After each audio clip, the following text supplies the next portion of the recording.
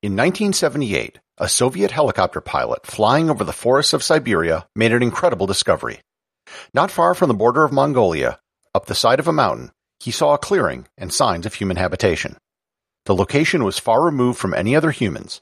In fact, it was almost 250 kilometers to the nearest human settlement. What they found there was astonishing. Learn more about the incredible Lykov family on this episode of Everything Everywhere Daily.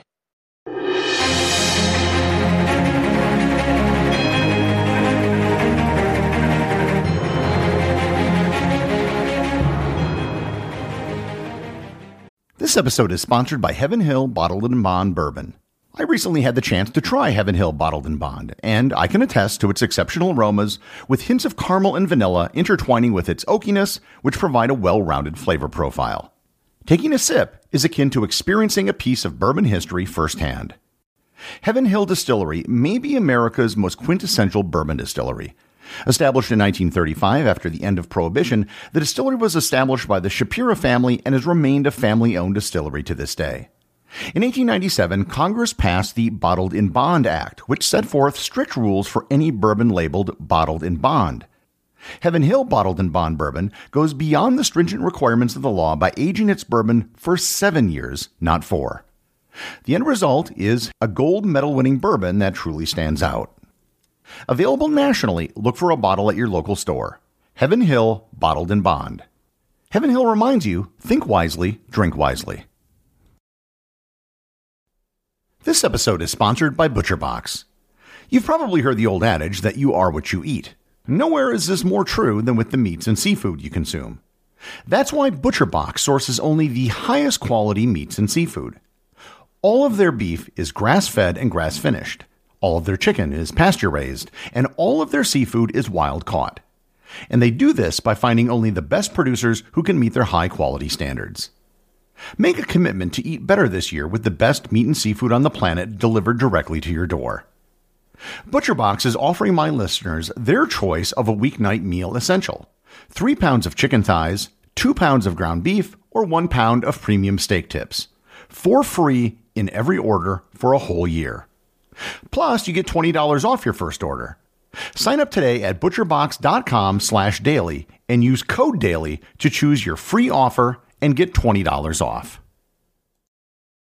This episode is sponsored by CuriosityStream. CuriosityStream has many original documentaries, including one of their latest, Return of the Wolves, which tells the story of wolves in Isle Royale National Park in Lake Superior and the delicate balance of predator and prey with moose and wolf. Prices start as low as $2.99 per month or $19.99 per year, one of the cheapest streaming services available online. If you love to learn, then start your subscription by visiting everything-everywhere.com/curiositystream or by clicking on the link in the show notes.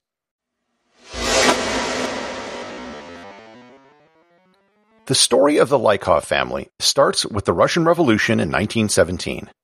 The Bolsheviks who took power were atheists, and the official policy of the Soviet Union was the promotion of atheism.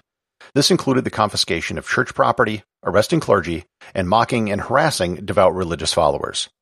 In Russia, most of the people at the time of the revolution belonged to the Russian Orthodox Church. Within the Russian Orthodox Church, there was a little-known schism that occurred back in the mid-17th century. It was then that Moscow Patriarch Nikon instituted reforms to the Russian Orthodox liturgy, and those reforms caused a small group to splinter off and practice the Old Liturgy. That group were known as the Old Believers. Under the Soviet Union, Russian Orthodox believers were persecuted, but the Old Believers were especially so. Enter the patriarch of the Lykov family, Karp Lykov. Karp and his family were Old Believers, which didn't sit well with the powers that be in the Soviet Union. In 1936, his brother was killed by government forces, and Karp got the hint. Rather than betray his beliefs, Karp took his wife Akulina and 2 children, Savin and Natalia, and headed for the hills. And did they ever head for the hills? The Lykov family went into the wilderness of Siberia and never returned.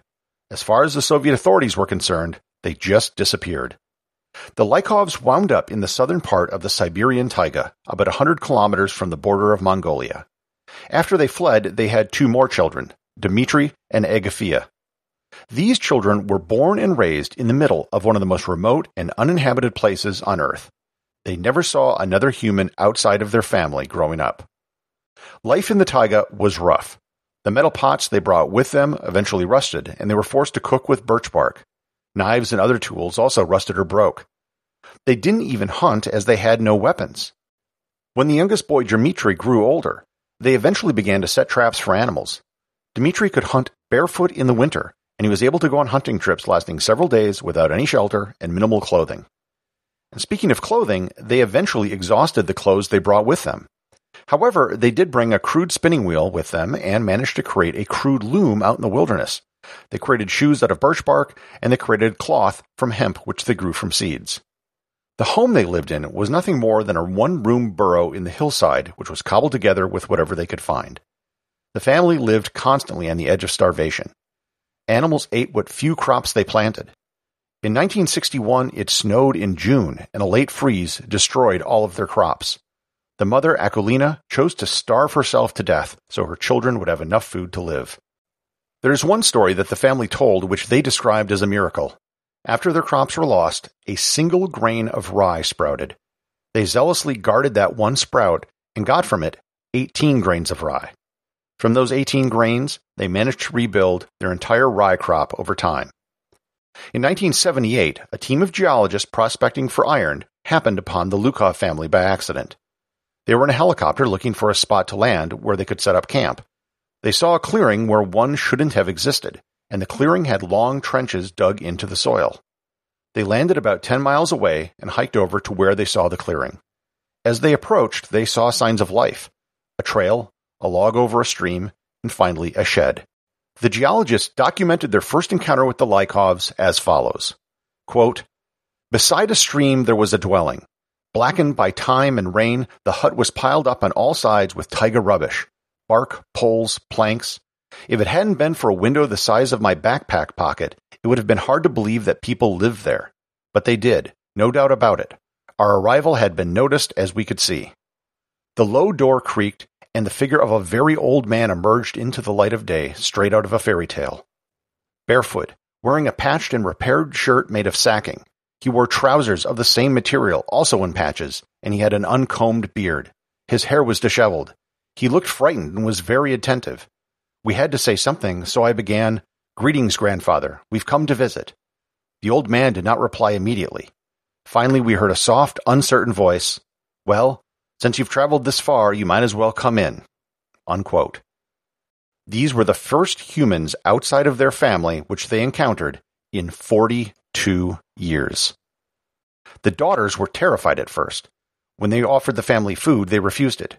The only gift they accepted during their first meeting was salt, which they couldn't find on their own. The two sisters' Russian was barely intelligible to the geologists, as they had never spoken to anyone outside the family before. Over several more visits, the geologists got to know the family.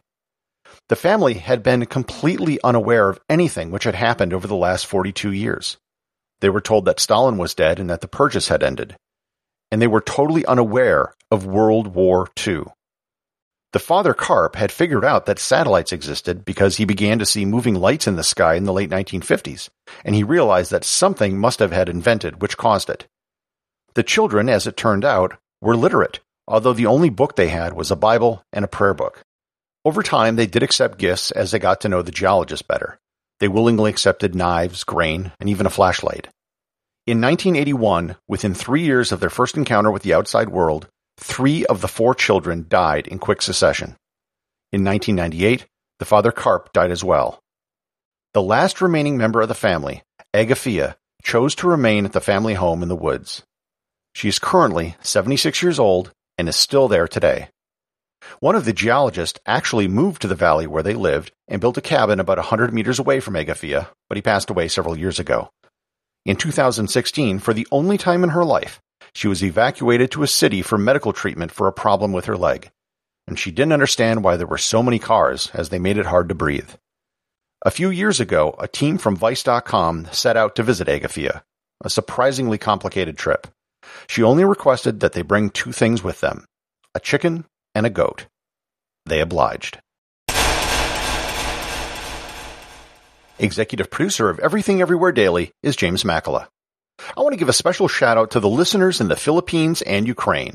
These are the 2 latest countries where the podcast has appeared on the charts of Apple Podcasts. Please share this show with your friends if you enjoy it, and also remember to leave a review over on Apple Podcasts, as it goes a long way in helping get the show discovered.